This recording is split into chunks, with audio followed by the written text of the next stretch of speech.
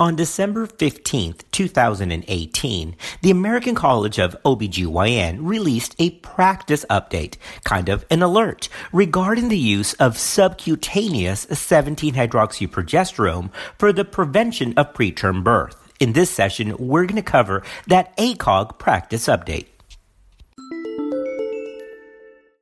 Back in June of 2003, in the New England Journal of Medicine, Meese et al. Out of the Maternal Fetal Medicine Units Network published the prevention of recurrent preterm birth by administration of 17-alpha-hydroxyprogesterone caproate. This multi-center study confirmed that weekly injection of 17P resulted in a substantial reduction in the rate of recurrent preterm delivery among women who are at particularly high risk for preterm delivery and reduced the likelihood of several complications in their infants. This original Meese study, that's a lead author, M-I-E-S, or Meese, was conducted as a double-blind, placebo-controlled trial involving pregnant women with a documented history of spontaneous preterm delivery. Women were enrolled at 19 clinical centers between 16 and 20 weeks and were randomly assigned by a central data center in a 2-to-1 ratio to receive either weekly 250 milligram dosages of 17P or weekly injections of an inert oil placebo. Okay, now we have to step in here and do a clinical pearl as a point of clarification. The mechanism of action of this treatment plan, which is 17-hydroxyprogesterone given IM weekly, or even vaginal progesterone, which came out sometime later, the mechanism of action of these treatments and their target organ tissues are not known. Now, whether these agents target the cervix, the decidua, the endometrium, or more broadly, the process of inflammation is not known. Moreover, the optimal dose is actually not well established, as dose-ranging studies have not been performed with either 17-hydroxyprogesterone or the vaginal progesterone approach. So, of course, it's not surprising then that the literature has become muddied and full of contradictory findings since the original publication by Meese and the initial studies on vaginal progesterone which followed. Now remember that IM progesterone is recommended by the college for patients with a prior history of preterm birth, but vaginal progesterone can be given to patients who have the incidentally found short cervix without a history of prior preterm delivery. Now, despite these limitations on the mechanism of action and contradictory findings in the literature, one area in which there is agreement concerns the use of 17-hydroxy-P intramuscular injection in multi-fetal gestations, 2 randomized clinical trials undertaken by the MFM network, one in twins and one in triplets, concluded that 17-OHP as an IM injection is ineffective in reducing the rate of preterm birth. Now, that's for the IM route, but what about the subcutaneous route of administration for 17-hydroxy-P? Let's take a look at that next.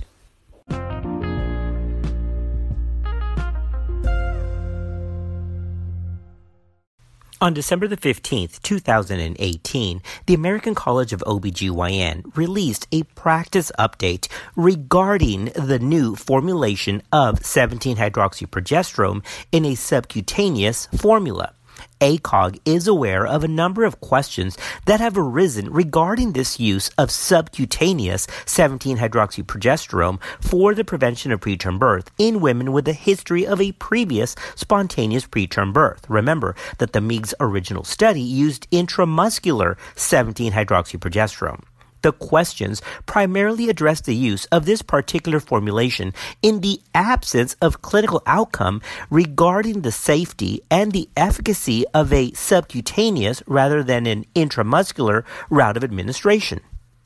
The subcutaneous 17P autoinjector was approved by the FDA for this indication in 2018. Approval was based on the FDA's regulatory process for approval, which requires demonstration of comparable bioavailability or bioequivalence to the reference drug in question. Remember, the reference drug was the IM formula.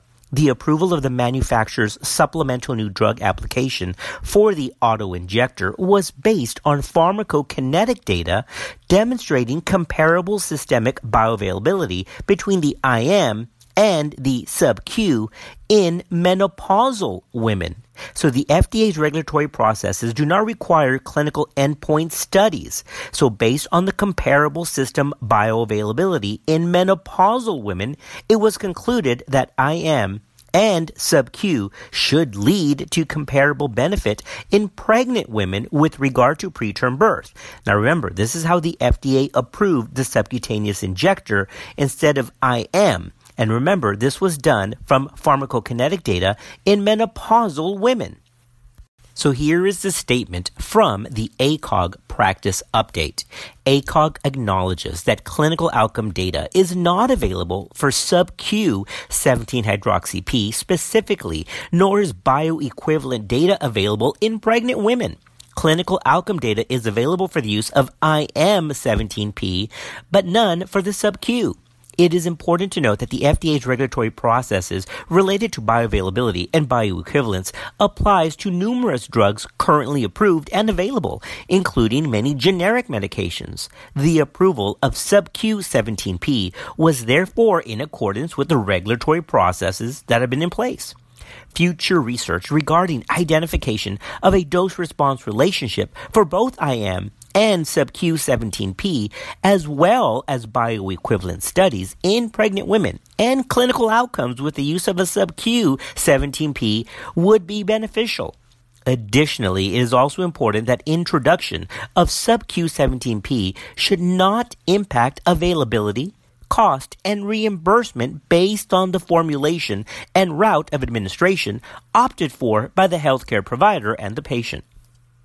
All right. So what does all that mean? Well, in short, ACOG does admit and recognize that there really is no data on the safety or the efficacy of subcutaneous 17-hydroxy-P for the prevention of preterm birth like there is for the IM route. However, it does admit that the bioavailability and biopharmacokinetics seems to be there. It does call out for the need for more data proving that the subcutaneous route of administration is the same as the IM for the prevention of preterm birth.